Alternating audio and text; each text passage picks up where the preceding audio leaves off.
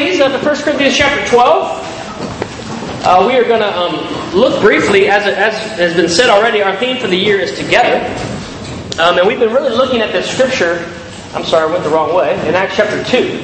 In Acts chapter 2, verses 42 to 47, it gives a picture of the early church. What they were devoted to, what they were about. And one of the things that stands out as you look at Acts 2, 42 to 47, which is a picture of the early church, is this idea of continuity. This idea that everyone was in it together. From the youngest to the oldest, from the strongest to the weakest, they were all committed to Christ and His teachings. And these phrases here that I've highlighted make this very clear. It says, everyone was filled with awe. All the believers were together and had everything in common. They were praising God, it says, and enjoying the favor of all the people. And so you see right away, as you look at this passage, that there was this theme of everyone together, which is going to be the title of the sermon today. So we're going to look at 1 Corinthians 12 here in a moment, and then we'll take communion at the end to celebrate how Jesus can bring us together through His blood and His body. The Bible uses the analogy of the human body to give us a picture of the church. You find that throughout the New Testament. And one of the interesting things to think about in light of the human body are professional bodybuilders. Right? Professional bodybuilders, they show us the potential of our bodies, what our muscles really can do. And they take it to its very peak, right? They're interesting creatures. They're incredibly disciplined and know whatever they have to do with their diet and their training to build their muscles to their max. And they'll do whatever they have to do to their bodies to get their bodies in that peak and tip-top shape. If their calves don't bulge like diamonds in the rough, if their lats don't flare like a king cobra, if their biceps don't peak like the Himalayas, they're not satisfied, right? That's the whole idea of this idea of bodybuilding. And I think it's a great picture. And we actually have a brother who used to compete professionally as a bodybuilder. Mr. Ricky Gambino, this is Ricky just a few years ago. Just a few years ago, I think. Ricky, what year was this picture taken, by the way? 1994. This is 1994 Ricky Gambino. And so Ricky trained for 20 years. He trained for 20 years as a professional bodybuilder. And so I don't know if he made money doing it, but he was in a lot of competitions. And this is when he was a finalist in the Mr. Britain competition, which would be the bodybuilding competition in the whole of the UK. And so Ricky has experience in this. And I asked him over an email, and I got permission to show these photos. Just to let you know. Of Ricky's training. So I was asking him about this over email, and he says this. He says, dieting for a show was intense. To get competition ready, you had to peak on the day of the show, and it was tough, real tough, he says. And for Ricky to say it was tough, real tough, I believe it was tough, real tough. He's a tough guy. He says, it is the closest to death that you can be to have virtually no fluids in you, so you can look, quote-unquote, ripped, as they would say. And so Ricky, he peaked in his training and placed fourth in the Mr. Britain finals there in 1994. And so Ricky, this next picture I love, because this picture you can kind of see how ripped Ricky was. But this next one, this is a picture of his back during the competition, and you can see how every single muscle is peaked out, it's maxed out. It's completely as strong as it possibly could be due to the training and the diet, and the regimen that Ricky was going through at that time. And I bring all this up to say that, God is also interested in bodybuilding. You may not actually know that. God wants His church to look like Ricky's back here in this photo. And we have a great text here in 1 Corinthians 12 that will help us to see just that. This is a biblical idea. But I appreciate Ricky giving us this example of spiritually where we want to be. In 1 Corinthians 12, Paul does talk about this idea of God building up the body of Christ. Because the analogy that the New Testament often uses is that the church is like the human body. And here Paul dives into this challenge. In 1 Corinthians 12, let's read together 1 Corinthians 12 and verse 12. Paul is talking to the church in Corinth. He planted the church in Corinth in Acts 18. It records him planting this church, and he was there for about a year and a half. But after that he leaves, and so he starts to get these reports from brothers in Corinth. And he realizes that there's division going on. People are not united in Christ. There's major sin going on. People are not repenting in Christ. And so he has these major concerns. And so 1 Corinthians addresses a lot of his concerns. And one of his concerns is this idea that the body needs to stay together. And that the body is a unit and every part matters. And that's what he dives into here in verse 12. He says, just as a body, though one has many parts, but all its many parts form one body, so it is with Christ. For we were all baptized by one Spirit so as to form one body. Whether Jews or Gentiles, slave or free, and we were all given the one Spirit to drink. Even so, the body is not made up of one part, but of many. Now if the foot should say, because I am not a hand, I do not belong to the body, it would not for that reason stop being part of the body. And if the ear should say, because I am not an eye, I do not belong to the body, it would not for that reason stop being part of the body. If the whole body were an eye, where would the sense of hearing be? If the whole body were an ear, where would the sense of smell be? But, verse 18, in fact, God has placed the parts in the body, every one of them just as He wanted them to be. If they were all one part, where would the body be? As it is, there are many parts, but one body. Verse 21, the eye cannot say to the hand, I don't need you. And the head cannot say to the feet, I don't need you. On the contrary, those parts of the body that seem to be weaker are indispensable. And the parts that we think are less honorable we treat with special honor. And the parts that are unpresentable are treated with special modesty, while our presentable parts need no special treatment.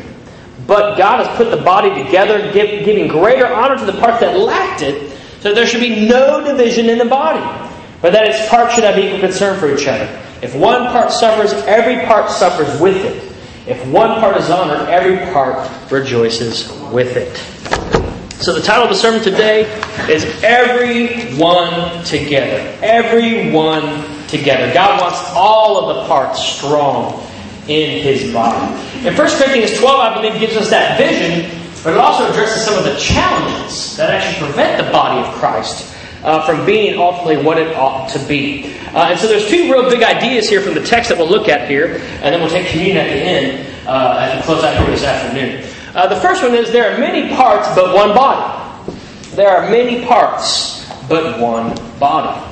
Here in the first three verses of the text, Paul gives the theological basis for the body imagery that's developed in the rest of the passage. And he says that every part of the body, right, there in 1 Corinthians 12, verses 12 to 14, every part is essential. Right? And we just read through that, right?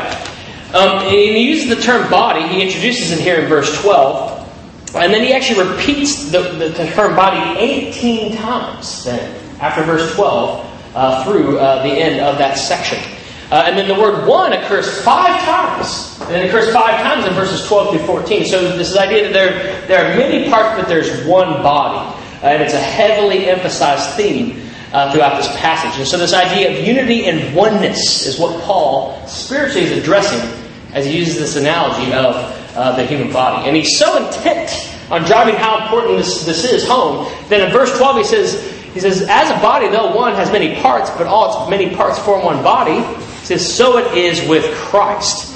And so he says, when you're looking at the church body, he says, you're looking at Christ Himself. That's how significant the church is. And so this meeting this morning is not just about meeting together. It's also about Christ Himself. That's how important it is when the body of Christ meets together. It represents Christ Himself.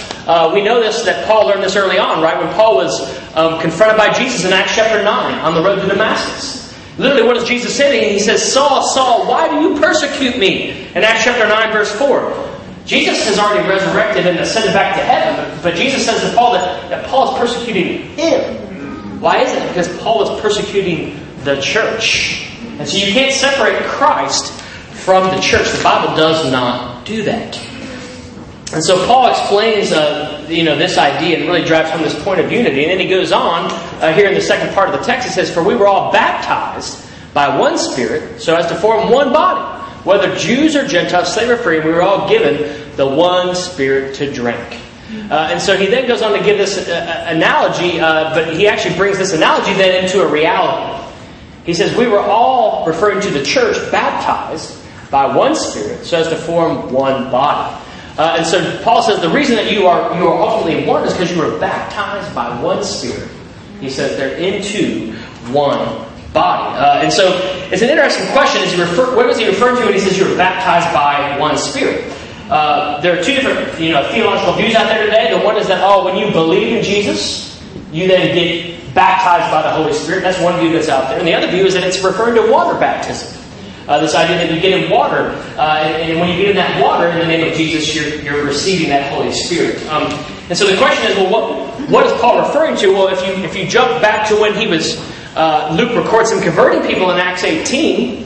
This is actually an account of people getting saved in Corinth. In Acts 18, verses 7 to 8, it says Paul left the synagogue because he was getting persecuted and went next door to the house of Titus Justus, a worshiper of God. Crispus, the synagogue leader, and his entire household believed in the Lord. And many of the Corinthians who heard Paul believed and were baptized. And so here, it doesn't bring belief equated to baptism. Actually, there are two different phrases. It says they believed and they were baptized. And so it's much more likely, and you can go into the Ethiopian eunuch's conversion in Acts chapter 8. It's much more likely, as Paul is talking about 1 Corinthians 12, he's referring to their water baptism. That's when they received the Holy Spirit, and then that's when they became part of that one body of Christ. And so believed and were baptized were two different events. And so we are baptized, when we're baptized into Christ, which Acts, I think, makes it clear is water baptism, not a spirit baptism, just literally an experience of belief. This enables us to be one. And so yes, the church is diverse. Look around the room today. That's one of the things I love about our churches. It's a diverse place, right? There are many parts, in other words, right? But one Spirit, the Holy Spirit that we receive when we're baptized in Jesus' name can allow us to be one. Can allow us to be one. So if there's division, if there's disunity, if there's strife and tension amongst God's people, we're actually not just fighting each other. We're fighting the Holy Spirit. And that should make us take a step back, shouldn't it? When we're feeling like we're not unified. And then when we're tempted to divide the body of Christ, well, ultimately, we're accountable to God for that. And that's why we must take division with the utmost seriousness. And that's why we must take disunity with the utmost seriousness as well. Because we're dividing we're dividing Christ's body. We're resisting the Holy Spirit and the oneness that He wants for us when we have those kinds of challenges. And the text over and over emphasizes this. 1 Corinthians 12, verse 11, before he says, all of these are the work of one and the same Spirit. He refers to these gifts of the Spirit that the church in Corinth had. And He distributes them, referring to God, to each one just as He determines. And again, down in verse 18. But in fact, God has placed the parts in the body, every one of them, just as He wanted them to be. If they were all one part, where would the body be? As it is, there are many parts but one body.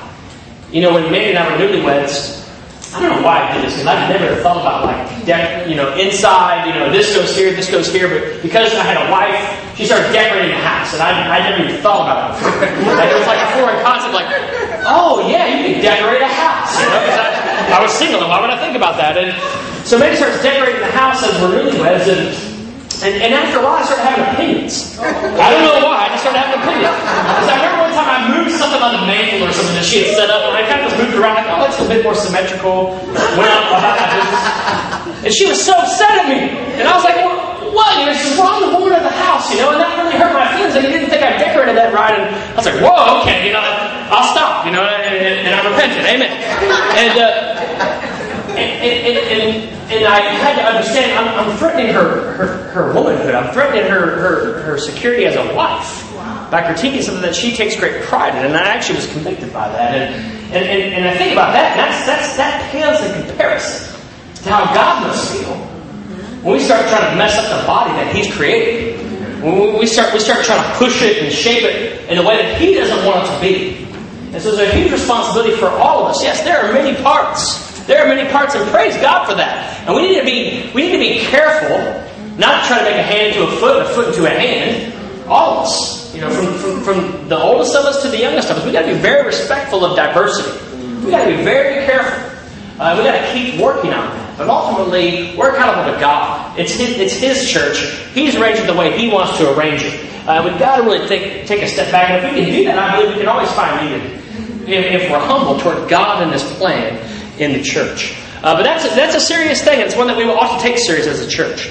And so a couple questions here under this first point to consider for yourself, because we're all responsible, every one of us, right, for the unity of the church and the oneness, is do I have a biblical view of the church?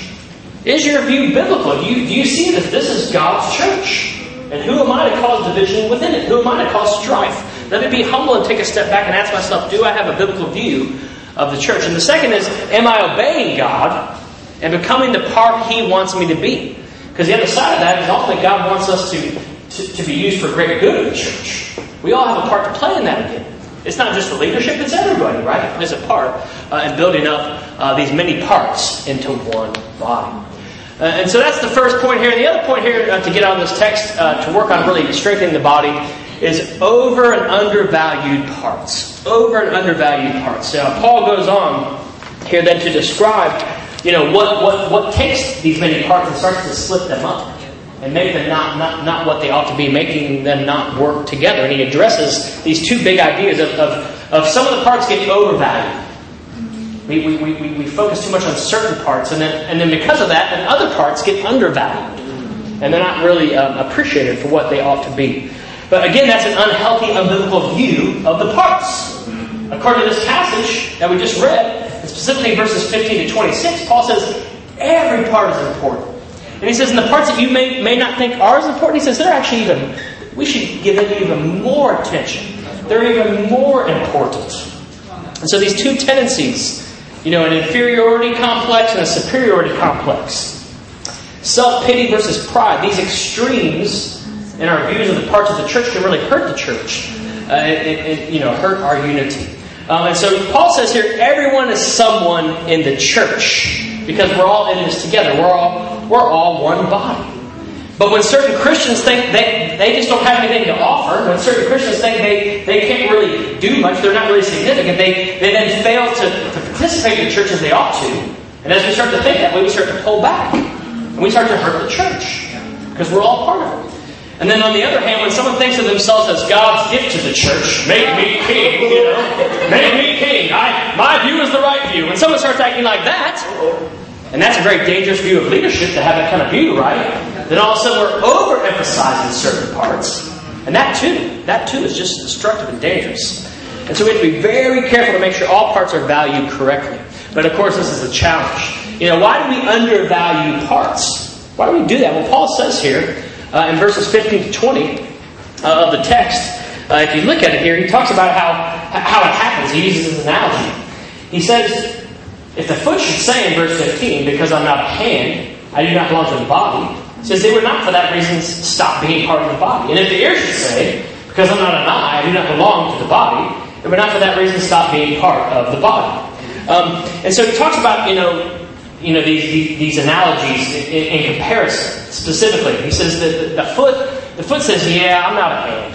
And if you think about it, the hand is way more popular than the foot. I mean, if we're going to do a vote right now, we're not going to have you raise your foot, right? We're going to have you raise your hand. The hand has incredible dexterity. The foot can do a few things, with your toes, and people who don't have hands sometimes develop that in their toes. But the foot cannot do the things nearly overall that the hand can do. And so the hand is kind of that more public, kind of popular part, well-known part of the body. Yeah. And but he says that because the foot keeps looking at the hand, the foot starts getting insecure. But let's be honest, without the foot, the hand's going to be limited to where it can do things. So the foot is very important to the hand. If I don't have my foot, I can't get my hand over there to shut the light off, right? Or whatever it may be. And so it's real easy for the foot then to just want to hide in the shoe, when really there's more to it than that. And that's exactly what Paul says can happen when we start to look at those things. But the foot has an inferiority complex because the hand is out in the limelight. But that's not for the foot to worry about. The foot just needs to be the foot. And then it will be what it ought to be. And that's what God wants it to be. But God doesn't want the foot to be the hand. And vice versa. But again, when we start comparing in an unhealthy way, we start to get insecure. We start to focus not even on what we ought to be in the body, but on another part of the body. We start to undervalue and make that part of the body feel insignificant. And so it's a real challenge. And I read this week, God rewards the foot based on being a foot. That's what Paul's saying, right? And the ear for being an ear. And again, the ear and the eyes. We have two ears and two eyes. But the eyes, they get all the attention. Has anyone ever told you you have beautiful ears? Probably not. Right? People have probably told you have beautiful eyes. People write poetry about eyes, not ears. When two young lovers fall in love, they don't stare at each other's ears, right? They stare at each other's eyes. There's a reason for that. And so again, there are some parts of the church that on the surface or more public, they get more attention. They get more hoopla. They get more new press. And that doesn't mean that the other parts are not important. I say this all the time. I'm no more important than anyone else in this church. And this is the passage I base that on. Just because I speak publicly and I preach God's Word doesn't mean that I'm more important than the Kids Kingdom worker right now back there with our children. Amen. Or the brothers and sisters who sat at these chairs this morning. Yeah.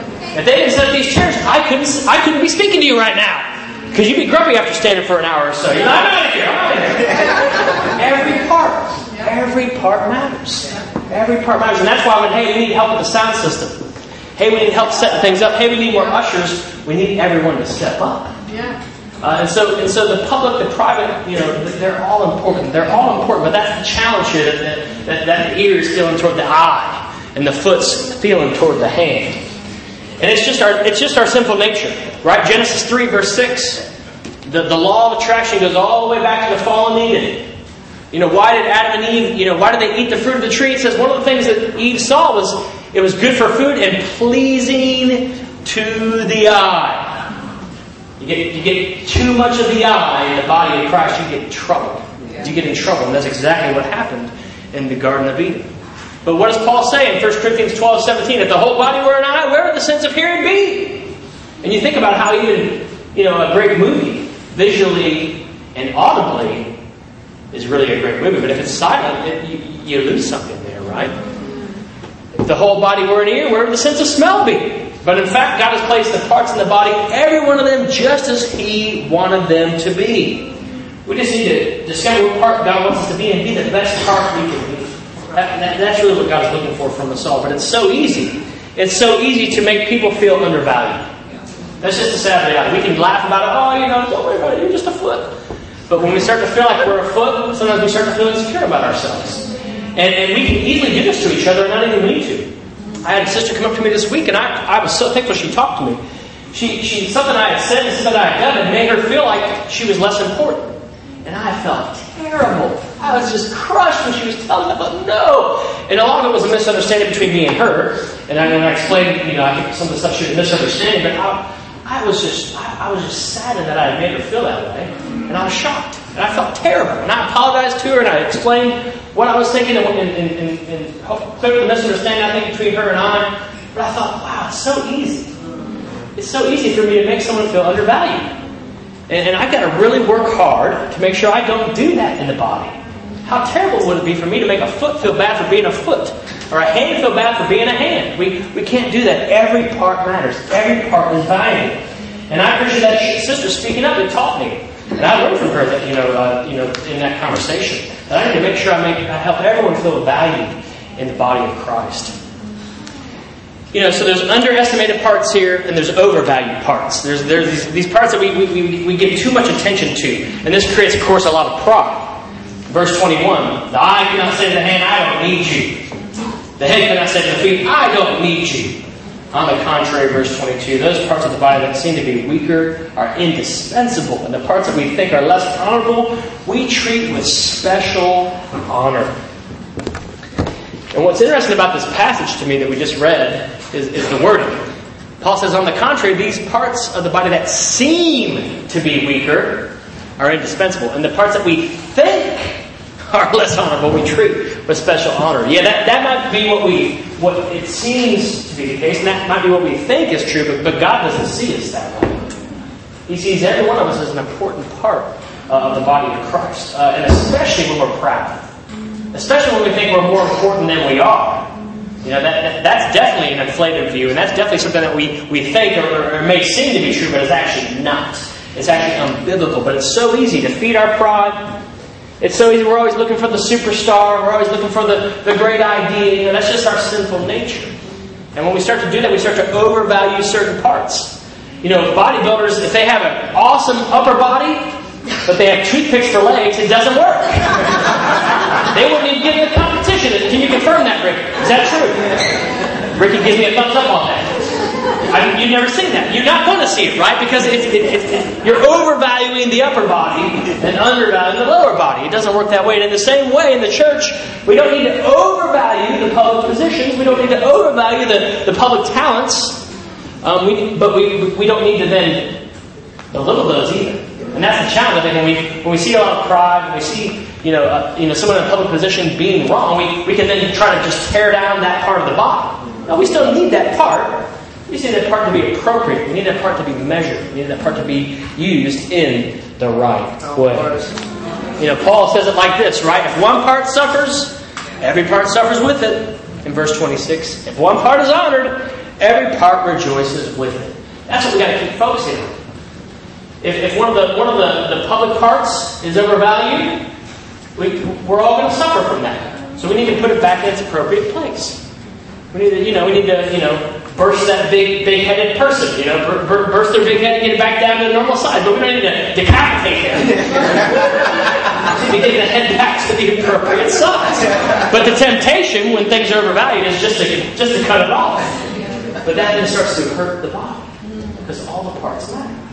And in the same way, when something's undervalued, that's going to harm us. We don't need to look down on that part and belittle that part and condemn that part. No, we need to strengthen that part and encourage that part and help that part and build that part back up. So we got to realize we're in it together. We start attacking our own body. It's self-harm, right? It's self-harm to not approach this spiritually in the right way. I'm just recovering from the flu last Sunday. I wanted to be here with you guys, but I just couldn't get out of bed. And I heard Matt did a great job preaching. Amen. Appreciate that.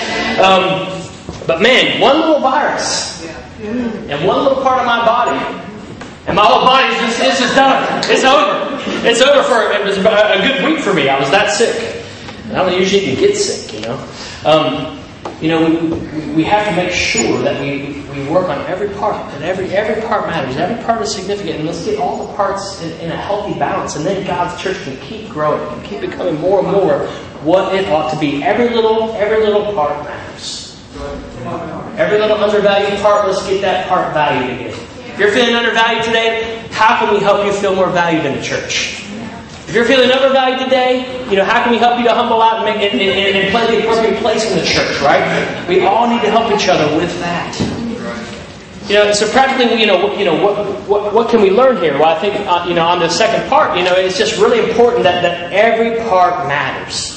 If we're missing that one piece, the puzzle is not complete. You ever do a jigsaw puzzle? Yeah. You've been working so hard, and then you get to the end and you're like missing one or two pieces. It's so discouraging. It's like we've been defeated, and we were so close to being finished. And that's really such a scary picture of the church. That's why we need to be at all the meetings. Amen. Maybe you can't make all the meetings, but please make the effort to be at all the meetings. Because we miss out when you're out here, and vice versa. And that's why we need to all figure out what part God wants us to play and make sure that we are not the missing piece in the body of Christ. That we are not the missing piece in the body of Christ. We have 130 individuals in our church. It really is like a jigsaw puzzle. Each one has unique talents, abilities, and spiritual gifts, and every one of us is vital to the big picture, to the proper functioning of the church. There are no spare parts here. Every part matters. There are no extras. When I play the wrong part, I actually prevent someone else from playing the right part. Right? Because there's no extras. We're all in it together. So a couple questions here to consider on the second point, and then we're going to take communion together, is do I know which part I am meant to be? That's a challenge. I'd encourage you to study out Romans 12. It talks about these different gifts that God gives to us all. Everyone has one or two of those gifts, I believe. Which part am I meant to be? Get input on that. Ask people if you're not sure. But if you know what you are, well, do you feel overvalued or undervalued as that part? And then how can I adjust this? We always want to say, well, the church just this and the church just that. But really, God calls you. He calls me to be that part and to figure out how to adjust that. And amen, if you need help from the leadership, if you need help to adjust that, amen, I understand that. The other thing is, you want to get advice, you want to be wise. If you think you're supposed to be the hand when you're actually the foot, that can cause a lot of problems. So it is good to get advice about that and be wise in our family groups and in the church. But it's so important that everyone feels like they really are a valued part of the church. In God's church, everyone is someone because we're in this together. In God's church, everyone is someone because we're in this together. We're going to close out here by taking communion as we look at this theme of everyone together. And I think it's quite interesting how Christ can help us with wherever we're at today. Because who knows where we're all at? We've got to have unity and diversity, but there's a lot of places that we're all at after thinking through this study in 1 Corinthians 12. But I want to give us the vision today of everyone going further together and being more of that one body that Christ wants us to be. But we're going to need His help. 1 Corinthians 10, verses 16 to 17, talks about how communion can really help us with this. Paul says there in the same letter, he says, "It is not the cup of thanksgiving for which we give thanks in participation in the blood of Christ. And it is not the bread that we break in participation in the body of Christ. Because there is one loaf, we who are many are one body, for we all share the one loaf." We want to be everyone together today. That is the vision. And there are many parts working, in this one body. We need to have this unity and diversity. And the church body, it really is an amazing thing. I hope you see how amazing the church is already and how amazing the church can be. And again, this analogy of the human body is quite revealing. If you're an average adult of average weight, here's what you accomplish in 24 hours. Your heart beats 103,689 times. Your blood travels 100,068,000 miles. You breathe 23,040 times. You inhale 438 cubic feet of air.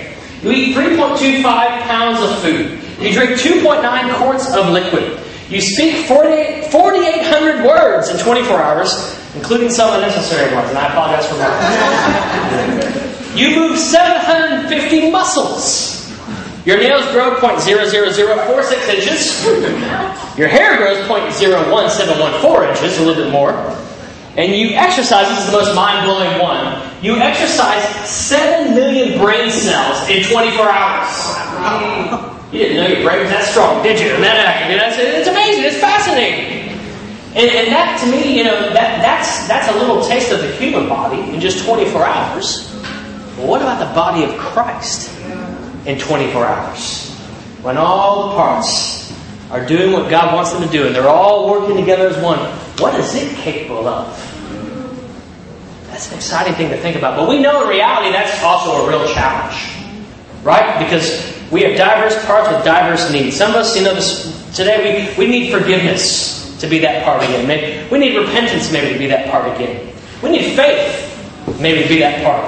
We need encouragement and help maybe to figure out how to be that part. Whatever it is that we lack as a body, because we participate and share in that one loaf, which is Christ, we can get there.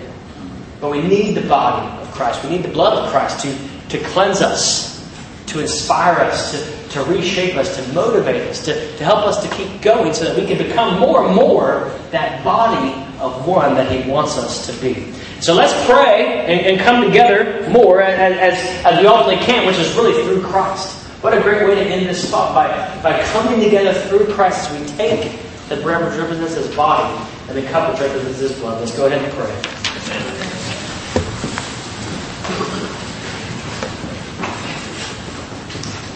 Father in heaven, thank You so much that we can come together as Your body today here in this facility. Thank You so much, God, that Your Son was willing to become a man, to take on a human body. And not just to become a man, but to sacrifice that body. To spill His blood, God, on the cross. So that we can be forgiven, God. Because we fall short of the picture of the church that we ought to be. We fall short individually and collectively, God. And yet, God, we know that through Your Son's sacrifice, through His body, we can be forgiven. Through His body, God, we can be renewed. Through His body, God, we can become more and more the different parts that You want us to be, God. And as we just learned about the amazing things that happen in the human body in 24 hours, God, I pray, God, that we can hope and we can forge ahead and we can really become more and more that body of Christ here that You want us to be. Help us, God, to grow in our value of the parts that we're supposed to play and have a clear understanding of that, God. Help us to fight for unity, to fight, God, to be one. and that we can then, God, do amazing and wonderful things, God, through your Son. Thank you so much for your willingness, God, of your Son to die on a tree so that we can have forgiveness and we can have hope, God. But I pray, God, that we won't just feel forgiven, that we'll feel changed as we take communion together, God. Thank you so much for the cup which represents the blood of your Son and the bread which represents his body. And we praise in Jesus' name.